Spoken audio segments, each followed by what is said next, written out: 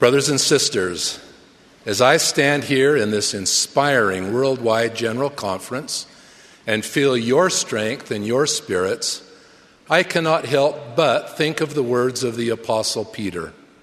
Lord, it is good for us to be here. That is not exactly what Alma said after preaching to the people in Ammonihah. Alma left the city due to the wickedness of the people.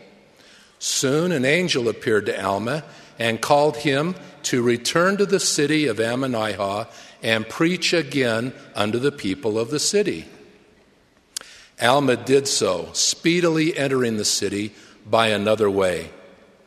As he entered the city, he was an hungered, and he said to a man, Will ye give to an humble servant of God something to eat?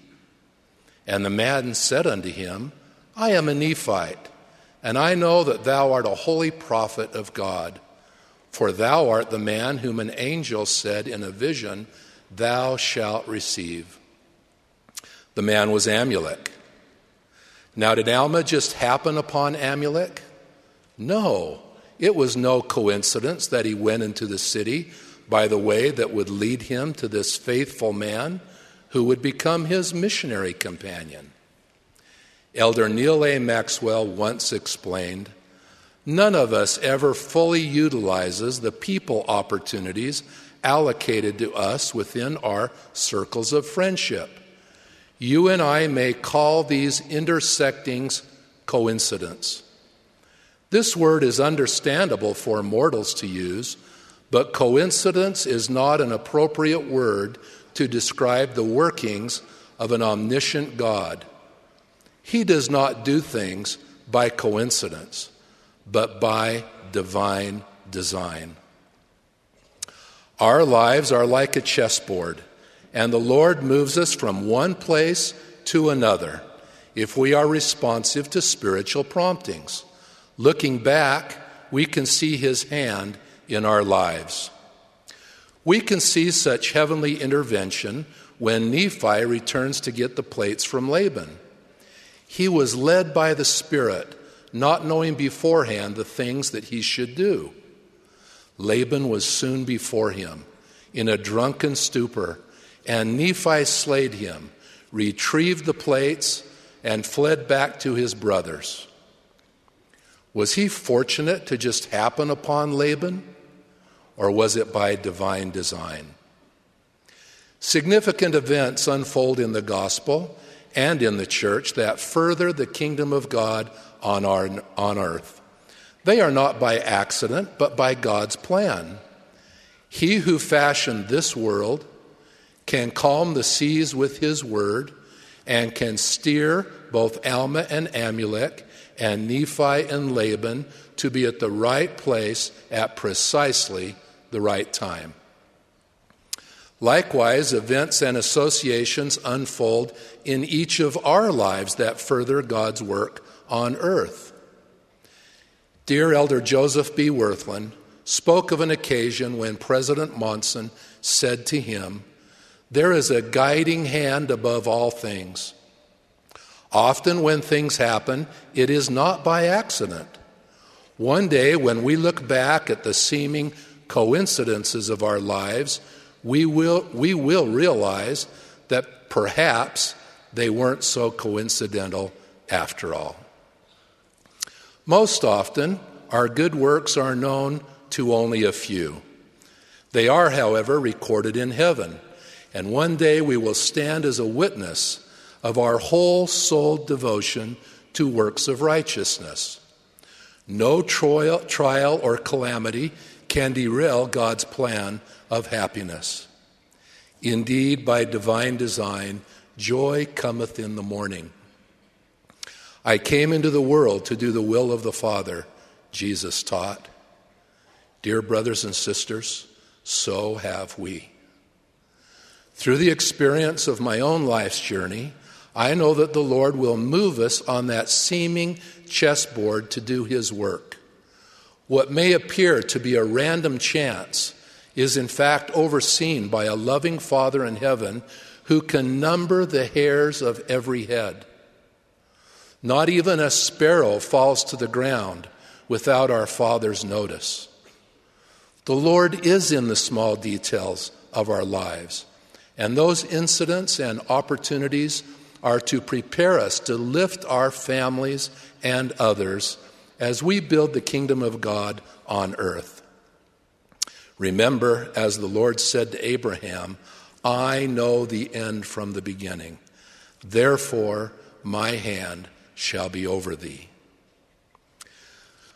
The Lord placed me in a home with loving parents.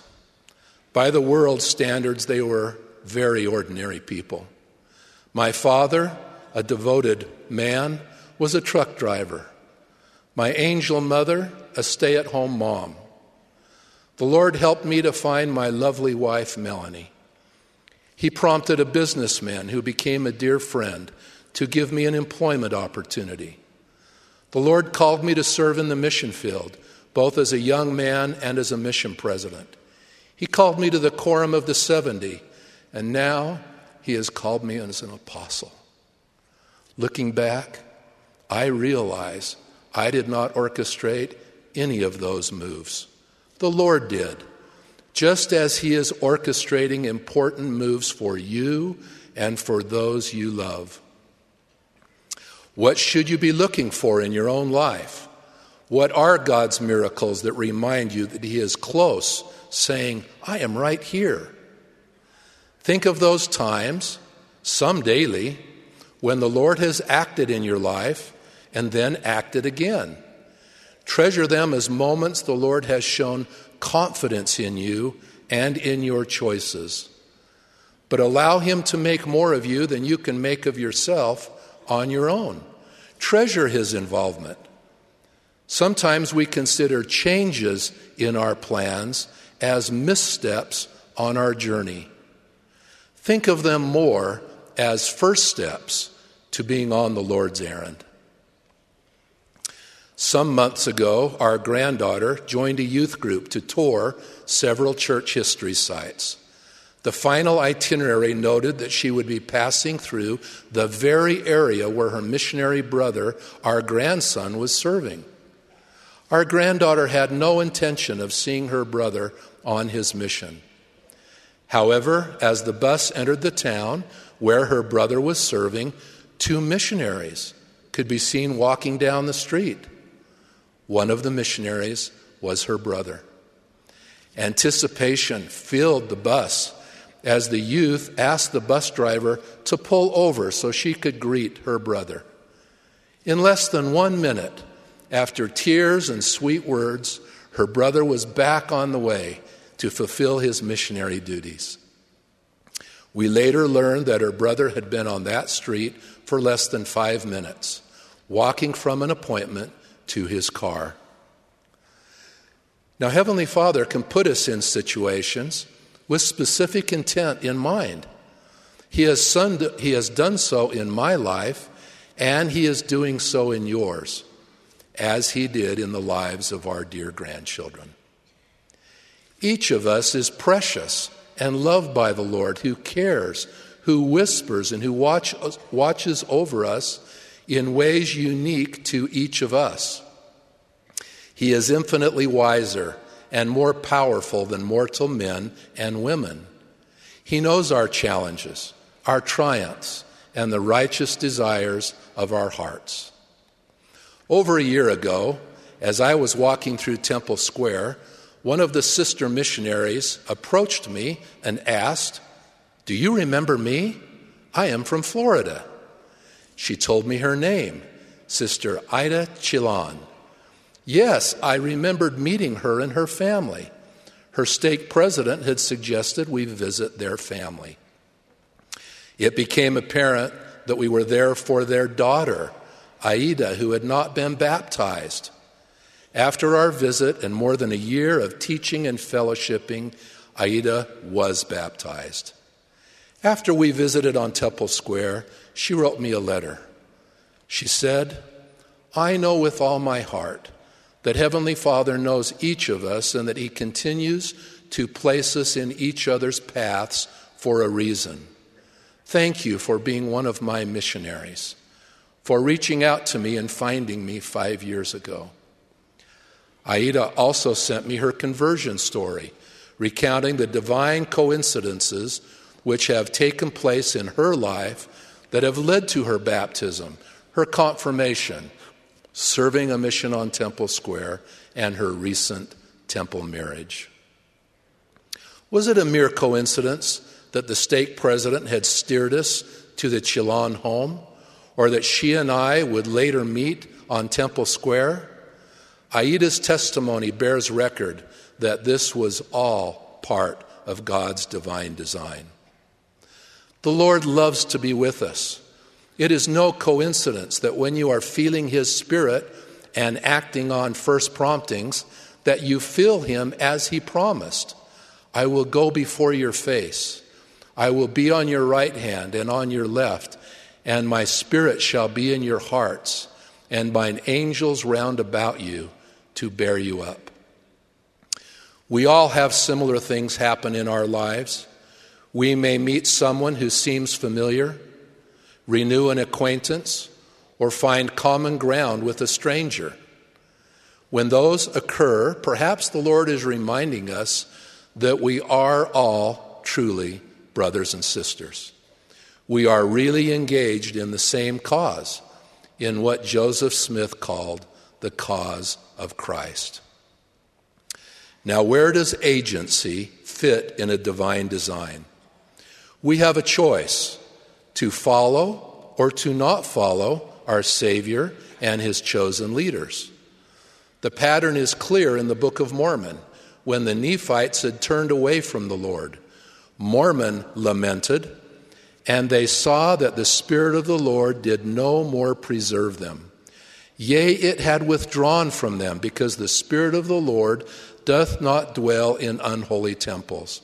Therefore the Lord did cease to preserve them by His miraculous and matchless power, for they had fallen into a state of unbelief and awful wickedness.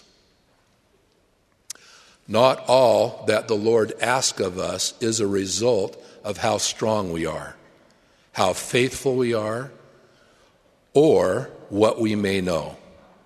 Think of Saul, who the Lord stopped on the road to Damascus. He was going the wrong direction in his life, and it had nothing to do with north or south. Saul was divinely redirected. Known later as Paul, his apostolic ministry reflected what the Lord already knew he was capable of doing and becoming, not what he had set out to do as Saul. In the same manner, the Lord knows what each of us is capable of doing and becoming. What did the Apostle Paul teach? And we know that all things work together for good to them that love God, to them who are the called according to His purposes. When we are righteous, willing, and able, when we are striving to be worthy and qualified, we progress to places we never imagined and become part of Heavenly Father's divine design. Each of us has divinity within us. When we see God working through us and with us, may we be encouraged, even grateful for that guidance. When our Father in heaven said, "This is my work and my glory, to bring to pass the immortality and eternal life of man," He was talking about all of His children, you in particular. The Lord's hand is guiding you. By divine design, He is in the small details of your life, as well as the major milestones. As it says in Proverbs, "Trust in the Lord with all thine heart, and He shall direct thy paths." I testify that He will bless you, sustain you, and bring you peace.